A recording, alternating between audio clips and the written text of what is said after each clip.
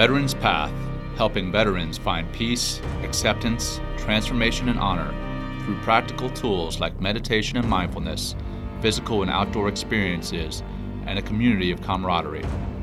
I'm John McCaskill, a Navy SEAL commander turned mindfulness teacher.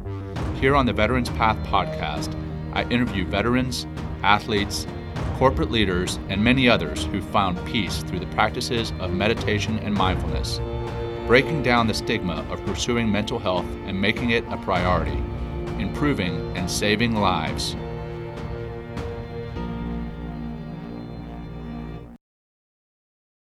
This episode is brought to you by Past Life.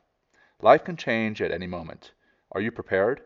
The grief a family feels upon losing loved ones is difficult enough, but the days, weeks, and months that follow are filled with stressful decisions. Past Life is a single solution, secure, cloud-based platform where funeral preparations, last wishes, will information, financial assets, business continuation information, social media account information, etc. can be uploaded to the recipients of the user's choosing. Past Life allows you to alleviate the stress and lift the fog for your loved ones, primarily by giving them a vital trove of information in multiple areas. Veterans Path podcast listeners can save 10% by using the code PATH at checkout. Learn more at pastlife.com. That's past-life.com. Past Life. Pass your loved ones a lifeline. Hey, welcome to the show, Ben. Great to have you. Thanks for having me on.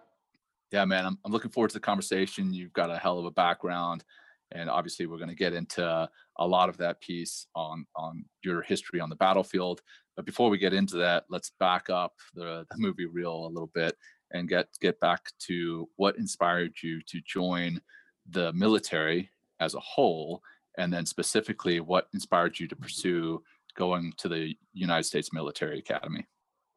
Honestly, I came from kind of like I guess your normal middle class background on Long Island, and I ended up going to boarding school for high school down in Virginia, and got really big into lacrosse, and that was my thing. And I really just wanted to play college lacrosse at a D1 level, and two of the big schools that were most interested in me for lacrosse was a Naval Academy in West Point, and it kind of just worked out that I ended up going to West Point. I know. I was waiting for it. I had to say that. Come on. Yeah. It just worked out that way, and honestly, looking back, I loved going to West Point, and I'm sure just like you're an academy guy too, and I'm sure we can give each other plenty of grief about that. Oh, totally. But I'm sure you have the same experience going to Annapolis, where it's just this incredible brotherhood and guys that I'm sure classmates and people from school that you're still friends with. That's how it is for me. And I loved going to West Point, and especially playing lacrosse there. The team was a fraternity in itself, and still my best friends to this day are guys that I played lacrosse with. Nice. I'm forgetting the years, but did you know Brendan Looney at all? Yeah. So actually, I played with all three Loonies. In fact, there's a poster. I'll have to send it to you later. But one of my friends on the team, when I was in the hospital, blew up this big picture of me to put in like my hospital room, me playing lacrosse. And it was actually versus not Brendan, one of his other brothers. It wasn't Steve. Yeah. Brendan, and I forget the other guy. Billy. Yes. Yep. So I think it's me guarding Billy. And then Steve was pretty much the Ben Harrow of the Navy team, where he was the short stick D midi and was on all the face-offs. So we always lined up against one another. And then I know. And then in 2010, Brendan ends up getting killed in Afghanistan, and we were in the same SOTA. So I was at his memorial ceremony at TK in, I guess it was 2010, 2011 timeframe. Yeah.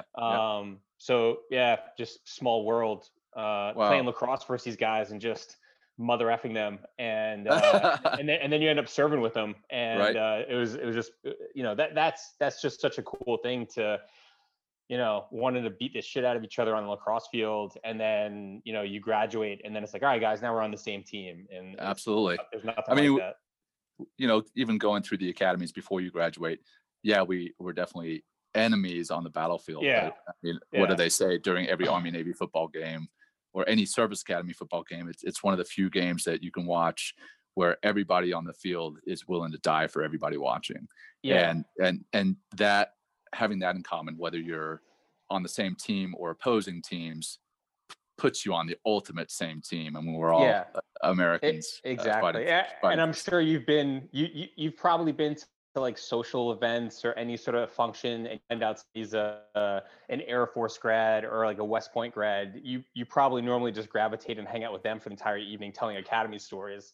100%, man. As a matter of fact, I just had breakfast this morning with a 96 grad from West Point, and we started, doing the name game, and of course, within like 1 degree of separation, we're like, yeah, I know that guy, just like we're doing right now. It's crazy how small that world is. And then even outside of the service academies, because I'm sure our listeners are starting to get bored about us talking about the service academies, just in the military as a whole, it's a big organization, but it's crazy how often you come across people who know, the same people, and 1 to 2 degrees of separation. It's pretty wild. But so yeah, you went to West Point. You play lacrosse, you ran into the Looney brothers, and then you come to commissioning and you decide what is it that you decide to go into? I know, because I got your bio sitting off here, but just for our listeners. So I branched infantry because I graduated from West Point in 2005, and Iraq and Afghanistan were getting hot and heavy with the GWAT, and it was an interesting time because we had upperclassmen at school that had died already in Afghanistan, guys that have died already, and girls that had already died in Iraq, and it was real. You're not in college anymore, and I like myself and a lot of my teammates wanted to get in the fight and kind of get hot and heavy with it. So there was a majority of us on the team branched infantry, just knowing that would get us to the front lines of it, really. And so I branched infantry and went to Iraq in 06 to 07, and I was one of the lucky ones that got extended while I was in Iraq. So what was supposed to be a 12-month deployment, we get extended to 15 months. So when you celebrate 2 Thanksgivings in Iraq, you're like, we've been here. I've done this. I've seen these decorations. It's time to go. Let's wrap this up. Where were you? Where were you in Iraq? So I was at a place most of my time was at a place called Firebase Palawada, which was right outside the actual city of Balad. So if you leave LSA Anaconda, the Balad Air Base, and go like 40 minutes west on, I forget the name of that MSR, it will take you to Palawada, which is the little fire base that's right outside of the actual city of Balad. And while I was there, I actually ended up working with the ODA or ODAs that were at Palawada, that fire base. And I had always kind of wanted to get into special operations, and it just, you're a young infantry lieutenant, and about Ranger Regiment, and you know about SF, but you don't really like fully know about the capabilities and the mission. And while I was there and got a chance to work with them and go on the objective with them, spend time with them, like plan with them, I was like, no, this is the varsity. Like I want to be one of these guys. Nice. And while I was there, I put in my packet to go to SFAS, the Special Forces Assessment and Selection. And when I returned from Iraq, I trained up for a couple months. Really, I guess that would have been the beginning of 08. And then I went to selection in July or June of 08, that summer. Nice. Yeah. And then for our listeners, just you spelled out SFAS. For those who are listening, the ODA is Operational Detachment Alpha. So that's kind of the small team of Special Forces operators that are. By all means, stop me if I use the acronyms and I don't declare them out first. I'm guilty of it all the time, and then I go back and listen to my show. That's the only reason I even stopped you, was because I listened to my show afterwards just to make sure that I'm asking intelligent questions, and I'm like, oh man, I didn't spell that out. Because it's really easy, like you sit 2 special forces guys, special operators together, and we start just rapping off all these acronyms. But ODA, Operational Detachment Alpha, similar to, as far as size, similar to, but not exactly the size of a SEAL platoon. So that's what Ben is talking about there. So you go to SFAS and tell us the story from there. Yeah. So went to selection, which, I mean, that's probably a whole my podcast in itself about the mental toughness piece, right?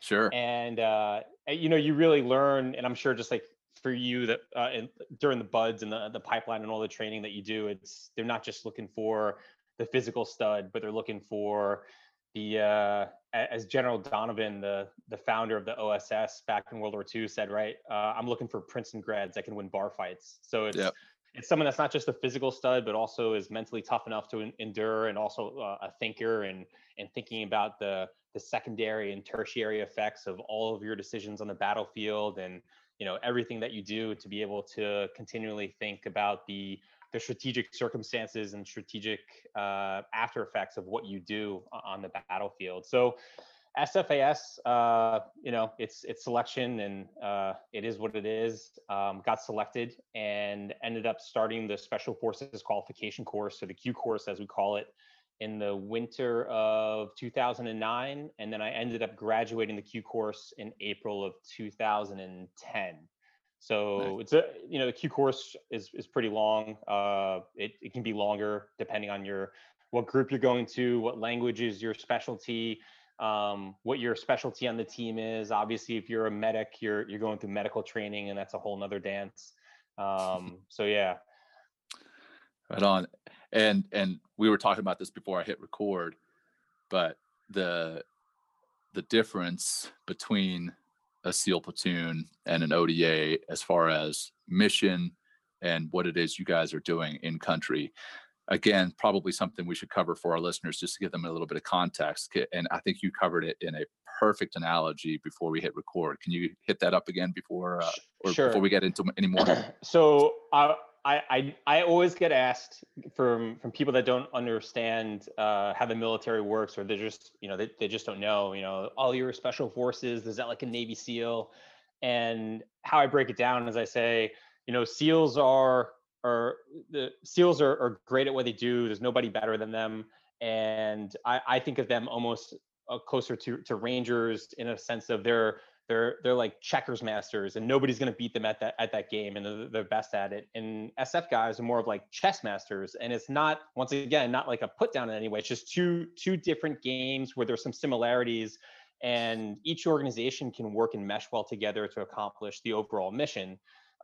It's just that there's just different things that we do. There's different things that you guys do, and it depends on what the mission is and what you want to accomplish, right? You know, is it a maritime mission? Well, nobody's going to be doing, you know, maritime stuff better than the SEALs. You know, why are you going to have an ODA try and do a Halo infill, you know, to do some sort of sub lockout or sub lock in? You know, that's your stuff. And yeah, it's different. You know, it's like we were saying before too. It's like, well, what's the best weapon out there? Well, I don't know. Where are you trying to shoot? Are you trying to shoot from one mountaintop to another mountaintop? Or are you shooting in a house, or are you shooting from a car? And, you know, there's just, it's different. So.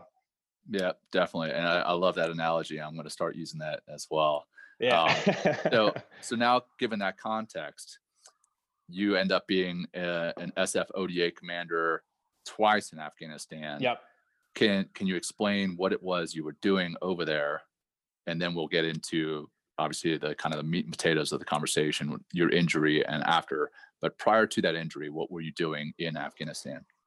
Yeah, so our primary mission in Afghanistan, and what we were doing as SF guys in Afghanistan, was securing our areas of operation that we were given as commanders on the battlefield, and really helping the local populace secure and better themselves. I mean, that's really the easiest way I can make it without using military jargon that people may not understand. You know, in 2010 and 11, that deployment, it started off very kinetic with a lot of, you know, kill capture type missions and what you would think special operations guys are doing, and these nighttime air assaults. And it ended up turning into and transitioning, because we were very successful at that first part of working with the local populace to achieve those objectives and taking off the battlefield whoever needed to be taken off the battlefield. To the end of that deployment, we hired 300 villagers to build themselves a road to improve their own village, and with that come that line of communication and that road. Now the villagers can use the bigger bazaar down at the bigger city down there. You know, they could bring in it's not the Red Cross, the Red Crescent workers, right? So you could bring in like some hospital and clinic folks, and it's these little things that allowed them to better themselves. And I remember towards the end of that deployment, my JTAC and myself were walking from our little compound where we were living in the valley, just like Afghans, you know, not in a big fire base at all.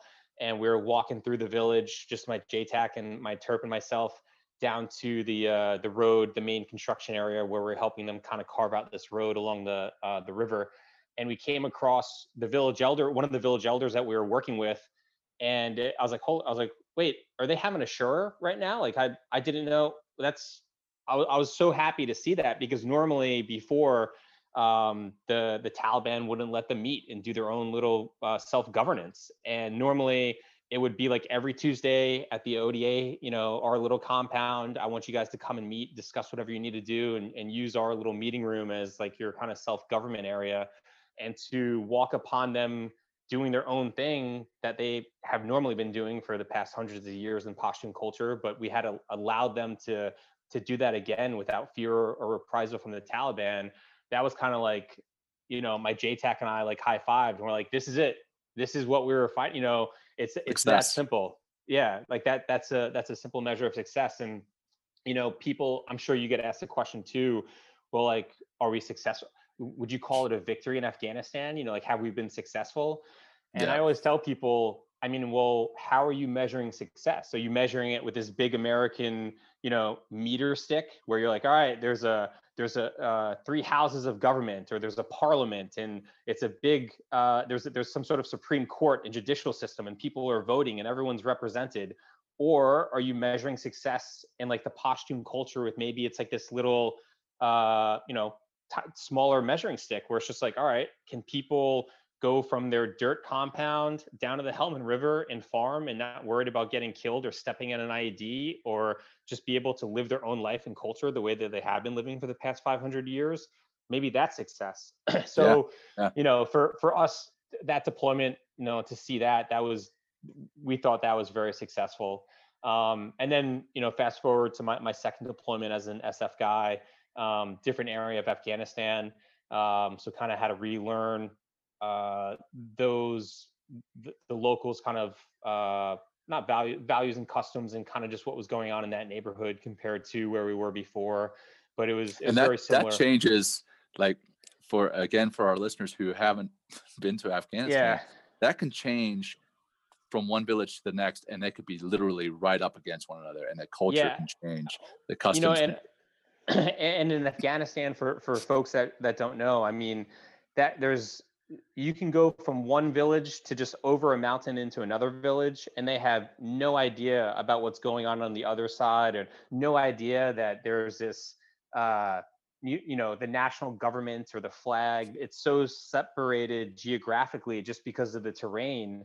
I mean, that's, you know, looking back at history, that's really why the Mongols weren't very successful at conquering Afghanistan. That's why the Brits weren't very successful at conquering Afghanistan. That's why the Russians weren't very good at conquering Afghanistan. That's why we went in, we weren't thinking about conquering Afghanistan. It was just, how do we support the Afghans to do what they need to do to be a strategic success. But yeah, so some of the techniques and tactics that we used our first deployment to work with the local populace, we were able to translate that to the second deployment. And then some things we just had to reevaluate and kind of start from scratch. But, you know, it's interesting. You're really working in the gray. You know, you're kind of just handed this crazy situation, and it's like, all right, go do something great. Go do special operations. You know, and it's like, all right, it's pretty wild west. It really is. For sure. So I misspoke earlier when I said let's talk up until your injury. I want to make sure I use the right terminology. You were combat wounded. And Yeah. you know, Yeah. and I the only reason I make a distinguish those two is, you know, an injury is, hey, you could stub your toe or sprain your ankle, and that's an injury, and that can prevent you from being on the battlefield. But you were combat wounded, and I would just want to honor that Yeah. and make sure that people understand that. So can you go into your injury, and then there I go again, Yeah. your combat you're being combat wounded, and then kind of what happened, the aftermath. Yeah.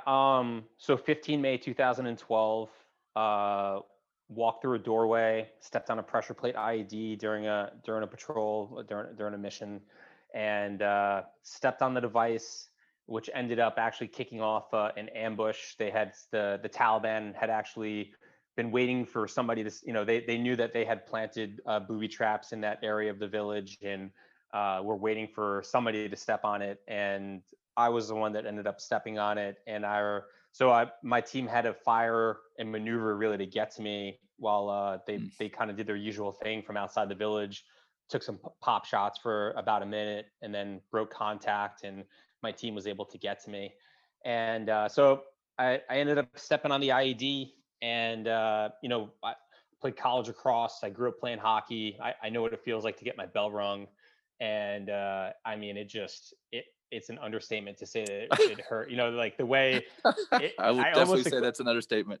like, at first I thought laying there and just feeling that like reverberation through my body of the overpressure. It felt like if you ever hit a metal bat, like kind of in that thin part, and you just feel that Yeah. vibration through your bone. Like I felt that all the way like through my teeth. It felt like, and my first thought was, all right, maybe a mortar had landed behind me and kind of blew me forward. And that's what I felt, because I still, for that split second, I didn't like feel like I had stepped on a bomb. I just felt myself I felt that huge like hit. I felt myself on the ground, and then it just kind of turned into chaos. And I couldn't see anything. And I felt someone over me yelling, like, holy shit, oh my God. And I heard this like thick Southern accent, and I just automatically was like, oh, that's one of the infantry uplift kids, like one of the infantry squad guys that were attached to my ODA. Like he must be working on getting closer to the blast that's like really injured. And I still thought that there was like another person injured, and just be cool, Ben, and kind of like see, just do you, and like stay with it. And I couldn't really move, and I just thought that somebody else had been hurt. They'll find him. They'll find me. Just be cool and calm. And and then I think I started to have like bits of pain. I don't like really remember the pain, but I do remember hearing somebody else like yell, just screaming bloody murder. And I thought that was the other casualty, but it was actually me just yelling on the ground. and and then things kind of got I'd say like a little more kind of chaotic. And I'm like, I felt like I was here, I felt I was somewhere else, I felt I was here, I felt I was somewhere else, and kind of slipping off. And I remember kind of had like this like moment of like clarity, and I had this 3x5 photo that I kept in my chew, like in my little room back at the fire base. And it was a picture of Gina and Peyton, my son. And it was like it must have been like our family photos, like right before I left or whenever. But he was 9 months old, and she's holding him in his arms. And it just felt like it was like this recognition. I'm in a serious situation, like life or death. I'm living in this photo at the moment, and nothing is going to take me from like this photo. Nothing's going to take me from Gina and Peyton. And I just remember saying over and over, like, Gina and Peyton, Gina and Peyton. And how, no matter like how crazy everything felt around me, it gave me this like little extra boost, just to kind of like stay with it. And it just, I think it gave my teammates a little more time to work on me and do what they needed to do on me. And then there just came this time where like, you're a SEAL, so this, like if you're ever at the bottom of the pool and you're like, I gotta breathe, and you just have that feeling of like you start to guppy, and you're like, Yeah. like that, like I Chicken really need to neck. breathe. Exactly. Yep. And it kind of like felt like that, where you're like, all right, I got to go up and get a breath. Except it was like the reverse, where it's just like whatever I'm doing, I gotta like, I can't, I gotta let go. And I said out loud, which I thought I said out loud, via voice, but I asked my medic afterward. He's like, "No, man." He's like, "You weren't saying anything. You weren't responding." So I said out loud, "Sorry, Gina," my wife's name, like just thinking like, Jeez. yeah, like I gave it my all, and then I ended up waking up in Germany in Launchstoel 3 days later. So I stepped on the device. My team got to me. Two of my teammates, tourniqueted my entire body, and started to try and go to work on me. I got medevaced about 10 minutes from point of injury. It took about 10 minutes for me from point of injury to get to Kandahar Airfield. So my team was pretty quick on calling the medevac. And the doctors told Gina there's really only two reasons your husband's alive still. Is one, his teammates did a textbook job working on him, and then secondly, he just he was mentally tough enough and had the will to live, because really in a situation like that, like that's kind of what it comes down to. You could do everything medically perfect, but if the patient can't kind of want it, you can drift off. So I mean, I Yeah. ended up losing, I think it was like 75 units of blood. And Jeez. when I got to the trauma center, they ran out of APAs just from pumping so much into me. So they had to start doing like the battlefield, like old school, whoever's APAs, like, I need your blood. Yeah. So like for a year afterwards, every 3 months, I was getting like a blood test just to make sure I didn't get anything from whoever was don't give me blood. So yeah. And I'll tell this like little funny story from me waking up in Launchstoel, and then we can move along. So I wake up in Germany, and it felt like my five senses had just been reset, because when I got to Kandahar, they immediately intubated me and knocked me out and started closing me up and working on me.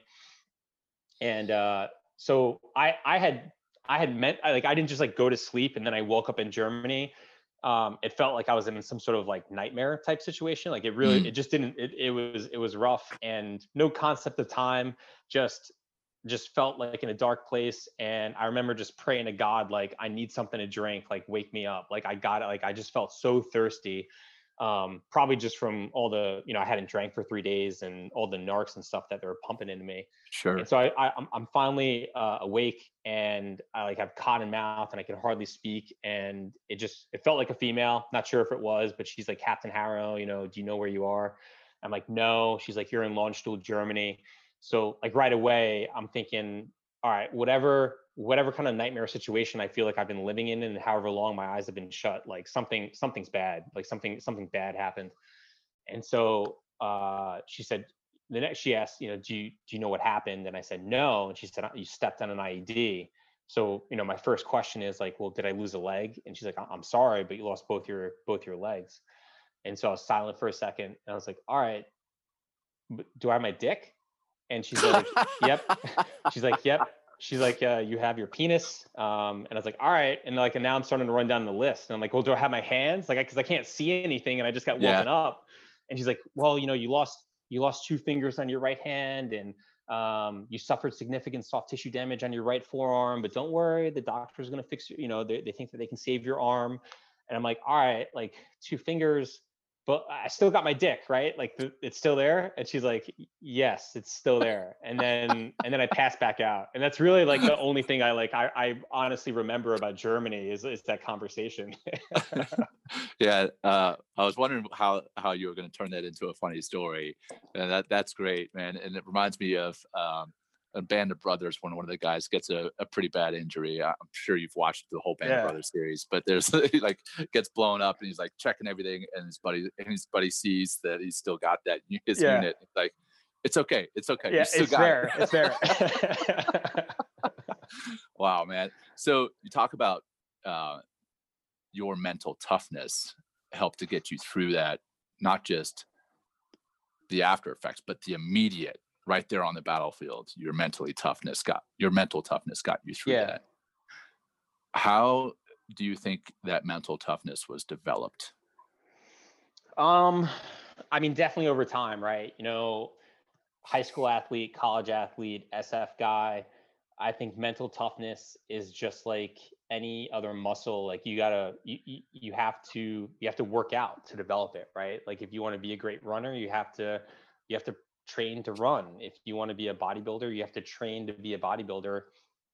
And I think it's the same thing with mental toughness. You really have to be able to practice kind of like living outside your comfort zone. And I've come to realize now, especially in my life as an amputee and as with prosthetics, and being able to kind of like look back and learn on my lessons as an athlete and as an SF guy, and applying that to life now, the more that you're able to practice doing the uncomfortable things and finding comfort in uncomfort, the easier those uncomfortable situations get. And like I said, that's something that I do now all the time with prosthetics, and relearning how to walk and walk down slopes and trip and fall. Like nobody likes falling, just trying to walk down a simple hill, but just relearning how to walk and doing those uncomfortable things.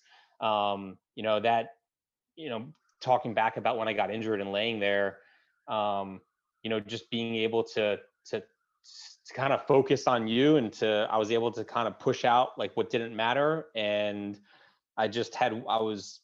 nothing was going to take me from that floor. Like I know I was bleeding out. I know I was effed up, but like, I was set on nothing was going to take me at that moment. Nice, man. That just lends credence to, the value of sports when you're young. Yeah. A lot of people are like, hey, I'm not going to waste my child's time with sports. It's meaningless. But I think there's toughness that's developed, and then there's so many other life lessons that are developed in individual sports and in team sports. So I think it's huge to develop character, to develop so much of what makes us leaders in the military or elsewhere. So I'm thankful that you had that background going into what you went through. So come back to Longstool, you wake up, you check that some of your parts are still in place, and now you pass out. How long were you in Longstool before you're flown back to the States? And how long was it before Gina and you and Peyton were reunited? So Gina was trying to get to Germany before they had woken me up, and they were trying to wake me up because they wanted me to be conscious for the flight back, instead of having to put me on, I guess, a ventilator for the flight, or they just wanted me to be breathing on my own, I think, for the flight. And I think I was in Longstool for a couple days. I know, me being the good SF guy, when I was back in DC here in Bethesda at Walter Reed, waiting for some surgeries one time, they left my big medical record. So I'm like, all right, if just gonna do some intel on myself and see what was going on, like while I was unconscious, right? And it turned out I had like 104, 105 fever from all the infections when I was in Germany, and they had like packed me on ice, and they were worried I was, I had a blood clot and all this other crazy stuff that like I had no one even told me about, but I read it in my medical record and I was like, holy shit. And so Gina was trying to get over there, but I couldn't wake up, and I wasn't really out of the clear yet. And I had this huge fever, and I had all these infections going on. So they told Gina, they was like, look, honestly, you could fly over here to Germany, and we're not going to stop you, but just know that if he does die, no, you won't be there to receive the body at Dover. So we're just telling you to stay put. We're trying to get him back to the States as fast as possible. We'll let you know tomorrow. Like, we'll let you know tomorrow. And that, I guess, that turned out to be like 3 or 4 days. And then they were able to wake me up. I flew back to Walter Reed, which I kind of remember like a little bit of the flight here and there, just being like super thirsty. And get to Walter Reed. It was almost like out of a dream, because I remember seeing like, it was so weird because I remember seeing like one of my good friends from West Point that I played lacrosse with, and his wife there. And it's like, all right, like, how the hell did they get into this? It's just so bizarre. And I saw some of my other friends. So like, that's what I mean. It was so weird to me to see like friends of mine from college and friends of mine from seventh group that like, they didn't know each other, but they were like hanging out like right there, like watching me get off the ambulance. And I remember seeing Gina, and like I got wheeled by her, and I was like, hey babe, like that real quick. And I think That's that the took first time you guys see one another after all this. Yeah, and then I think I was in the elevator, or somehow we were like all in a small room, like around my bed, or the stretcher. I guess they were moving me up to the trauma center or wherever, getting ready for surgery. And I remember going, well, I think I turned to her and said, my dreams of being a calf model are shot, or something like that. Just to like, I don't know, make light of it, or I'd be like, Yeah. it's cool, like I'm here, it's cool, I'm good, like obviously I'm banged up, but like it's still Ben. And honestly, that's what she told people, in the beginning, when they're like, well, how's Ben doing? And she's like, well, honestly, it's Ben. It's just Ben without legs, and which is great. She was so happy to know that I was still had my wits about me, and obviously, it could have been a lot worse. Right. So that was the first time. And then, the first time I saw Peyton was probably within the first month, but he didn't recognize me. He was scared of me. I And I bet. get it. Sure. I left when he was 9 months old. And so when I came back, he was, I guess his birthday's in March, and I got injured in May. So he was like 15, 16 months old when I first saw him, maybe 16 or 17 months old when I first saw him again. No idea who I was. Just this, he's in this weird hospital setting, and he didn't want to be on my bed, and he was crying, and which, sucks as a dad. But I understood that it's like, he has no idea, and I totally get it. And, I feel like that was one of the big impetuses, I guess, of me just being very gung-ho and set on, look, this is an effed up situation, but I'm going to be the best father that I can to Peyton and eventually Marquesa. Like, there's been times where I've had to, scoot across wherever on my butt to get to like down a hill, or like playing at the park with Peyton, or,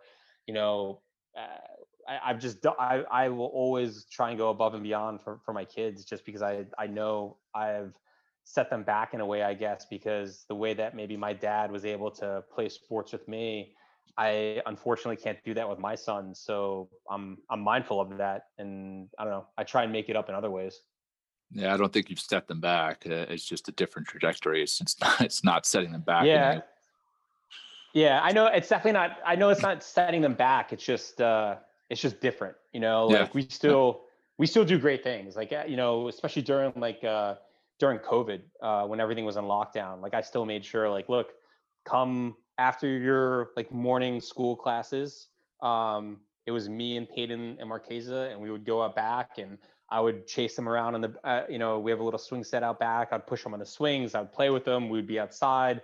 I'd make Peyton like run patterns, like football patterns in the backyard. And whether I was on my legs or I was in my wheelchair, like I was throwing passes to him in the backyard. And then come 4 or 5 o'clock in the afternoon, we're lucky enough that we have a pool in our backyard. We opened up the pool early. So I kept the pool cold, and then I'd turn the hot tub on. I'm like, all right, guys, time to get in the ice bath. Like we jump in the cold water, we play in the hot tub. I was like, all right, everyone's having fun. Time to get uncomfortable again. Jump in that cold water, and then we jump back in the hot tub. And so just to do stuff with them and tire them out and keep them entertained. And, we had a great time. Yeah. Well, you found a new way to instill that mental toughness. So good on you.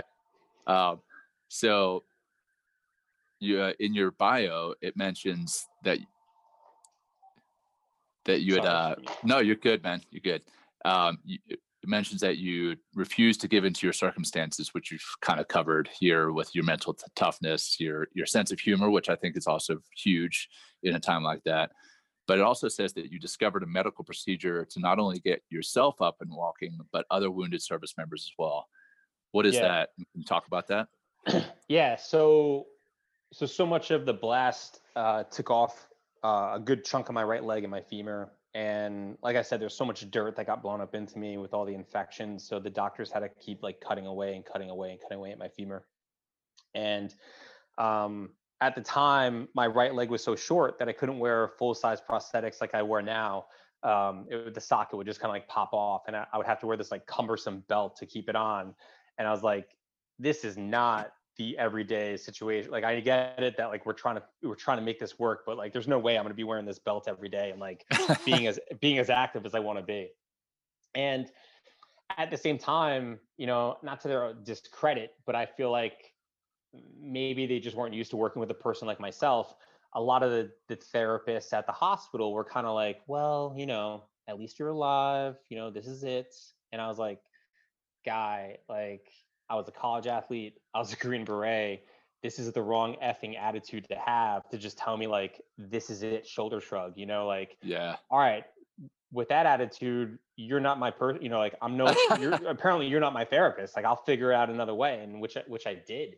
And so I did my own. So we're down. The backstory is we're down in Florida for Thanksgiving, and it would have been 2012, first Thanksgiving back, and we're down in Florida at my in-laws. And I brought my like little training legs to just stay on top of it, and like I really want to get going, and I'm starting to work out again, and like I just want to walk and get this process going.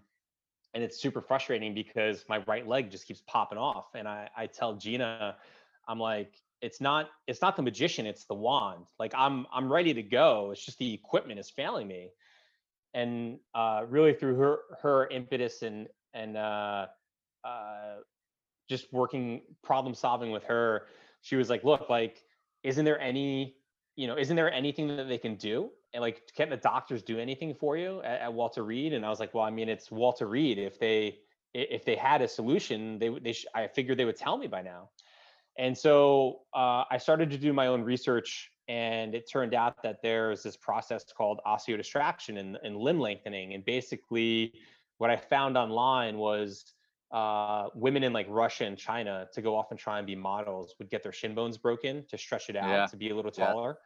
And it's really the same, it's the same process that you do for limb lengthening for like a femur or tib fib. So when I got back to Walter Reed after Thanksgiving, I was like, if this is this process, if they can do this for a tib and a fib, can you do it for a femur? And they're like, well, we've never done this on an amputee. Obviously we know about this process, and they normally use it for correcting like major breaks to like realign the bone. And they put me in touch with a doctor in Baltimore who's like the American guru of bone lengthening. And Gene and I go up to Baltimore, and he's like, Ben, I saw your x-rays. I can definitely get you like 2 to 3 inches of bone. And I'm like, great, that's awesome. Like, let's do this afternoon. Like, when do we start? And he's like, well, here's the downside is, for like 8 to 10 months, you're going to have this piece of metal on you lengthening the bone. And so it's like half in you, half out. So there's a big risk of infection, which right away I'm like, all right, this is tough, because I already suffered such bad infections and my immune system was already stressed out. And so I was getting infections pretty easily. And that was like, I had to be very careful about that. Sure. And, I would have to literally turn the screws with a wrench like 4 times a day to slowly lengthen the bone. And so I'm thinking like, all right, if this is the way, I'll do it. But this is like telling me, I was just starting to work out again. I was being active again. So like, it's as if I graduated Ranger School, but on day 72, you told me, hey, we'll still let you like graduate, but you have to day 1 yourself and redo the entire process. Like, I mean, I'll do it, but is there any other way besides making me like start over from scratch? Yep. And so he's like, well, there is a process that's all internal, if you're worried about the infection stuff and being active, so he put me in touch with this doctor up in Minnesota, guy named Dr. Dahl. And it was this internal device instead of an external fixator. So the risk of infection was extremely low, if none at all. And so he sends my x-rays to Dr. Dahl. A couple of weeks later, I get a call from the doctor from Minnesota. He's like, Ben, I got your x-rays. I can get you like 2 to 3 inches of bone growth. And I eventually did all my coordination with the SOCOM Care Coalition here in DC. The guys were super helpful, helping me like, I had this outside of the box way to regrow bone. I need to get up to Minnesota. And they're like, all right, like whatever you need, we'll help you. So nice. I was able to get up to Minnesota and start the process. And basically what it was, if this was like my femur, he broke it in a way where there was still blood flow to either side of the break. and then he drilled into the distal end. So this is like where my foot would have been, like pointing down, Yep. right? So the distal end, he drilled in, inserted this device, and then screwed it to either side of the brake.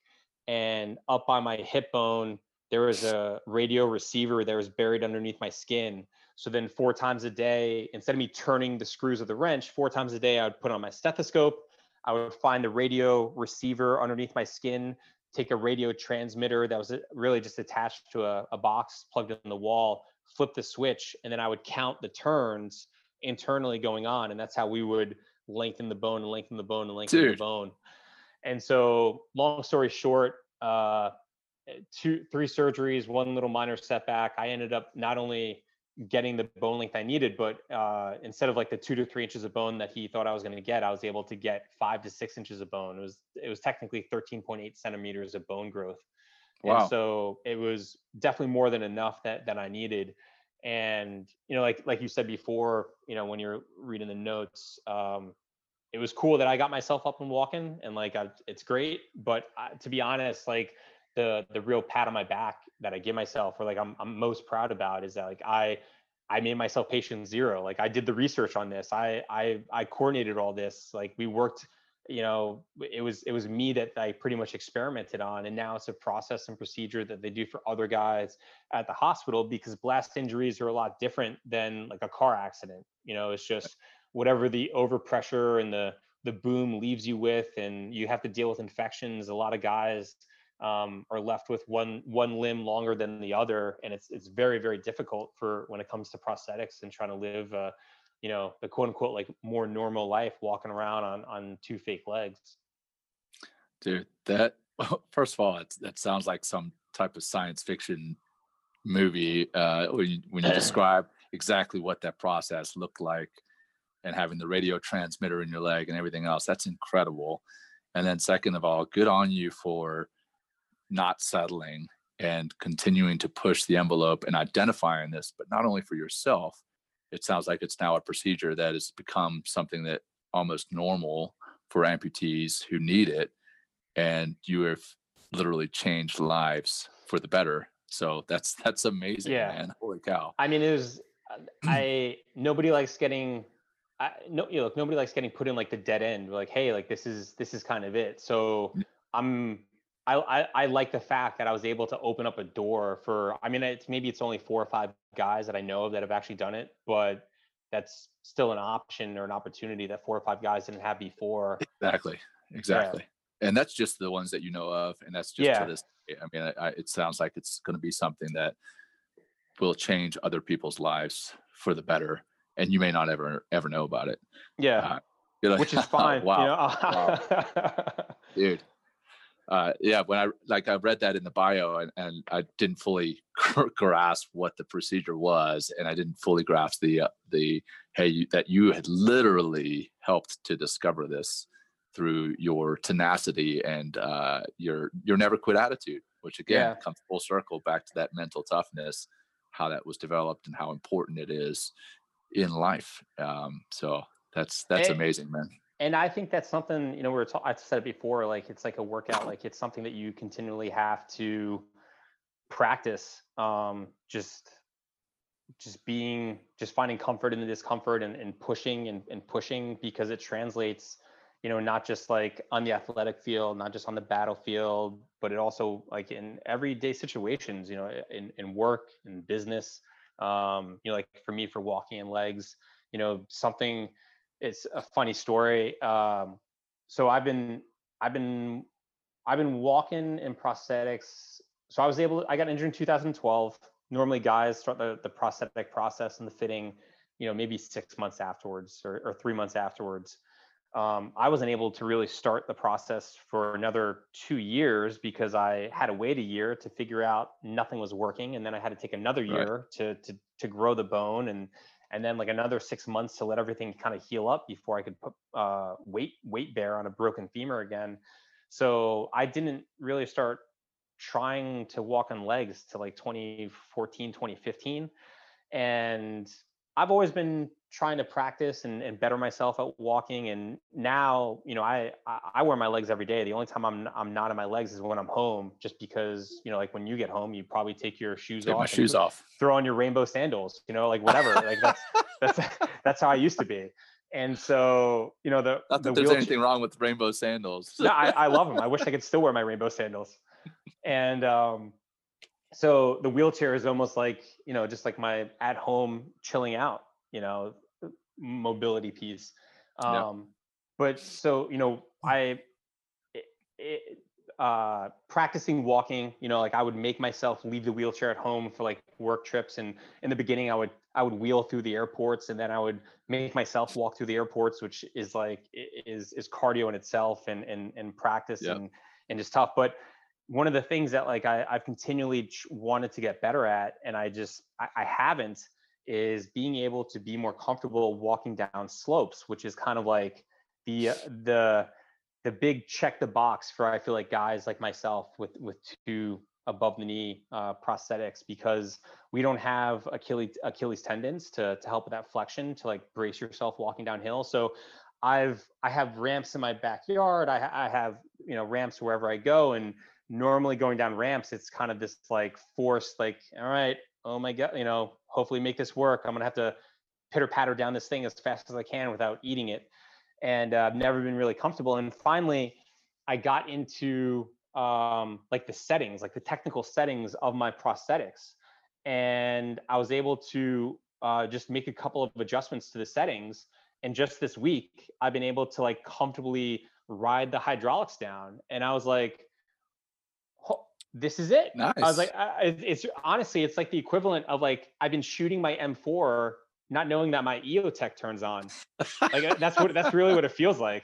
Like someone has just told me that I turn on the EOTech and there's a little red dot, and it's like, hey Ben, you just put the red dot in anything out to 300 meters, and you can shoot out to 300 meters. It will open up an entire world for you. So just messing, like refusing to settle for like, this is it, and like continuing to push and ask questions and reach out to people.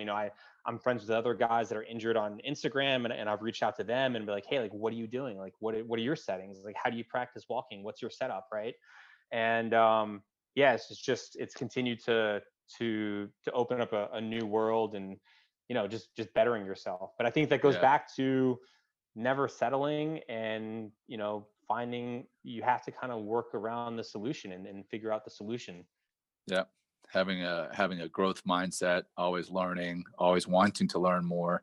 Yeah. And that again, all tied to the mental toughness, man. So I love that. And then that's also like, I'll be honest, I've never thought about walking down a hill in prosthetics, and I take it for granted. Well, I take a ton for granted in that I've still got my legs, but just in walking down a slope, never really thought about it. You see somebody who may be a disabled veteran, and you see outside their house, they've got ramps and they've got a wheelchair, and you're like, they're good, but yeah, there's still other challenges that have to be overcome. And it sounds like, just like every challenge that you've encountered, you've overcome that and continue to search for ways to overcome those challenges. And that's what this show is all about.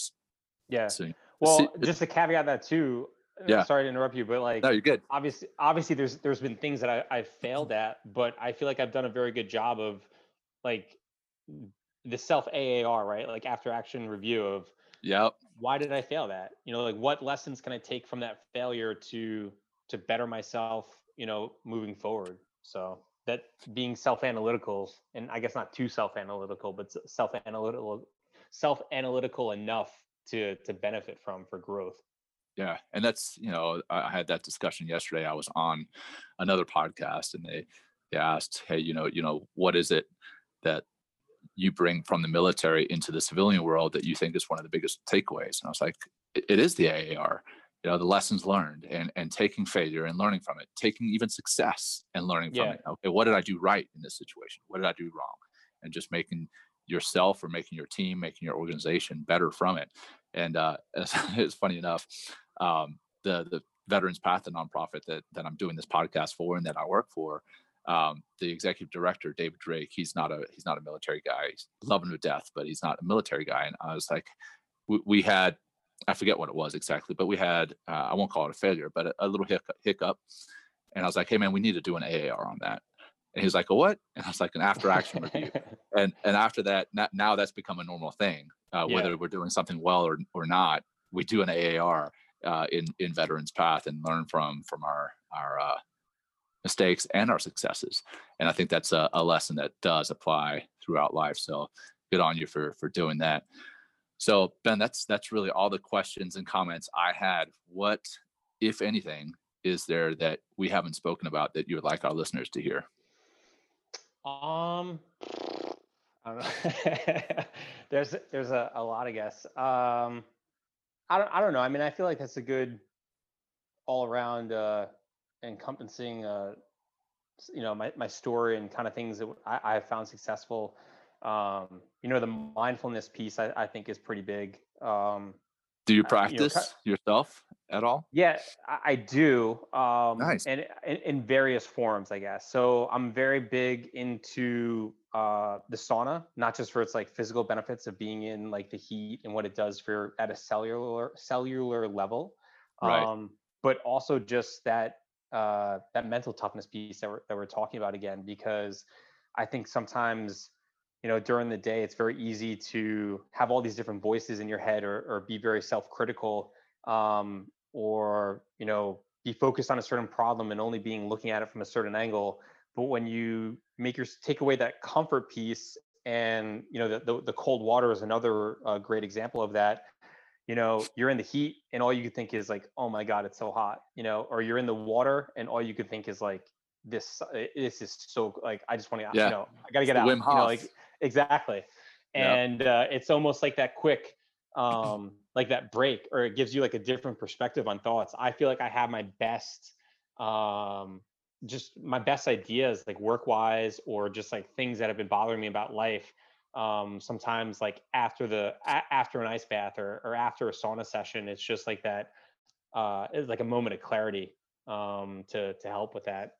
Yeah. So I mean, I think I was very big into hot yoga, also, before COVID, and it shut down my hot yoga studio here in town. So I just had to rely on the sauna, and then during the winter months, jump in the cold pool or take cold showers to change it up a little bit.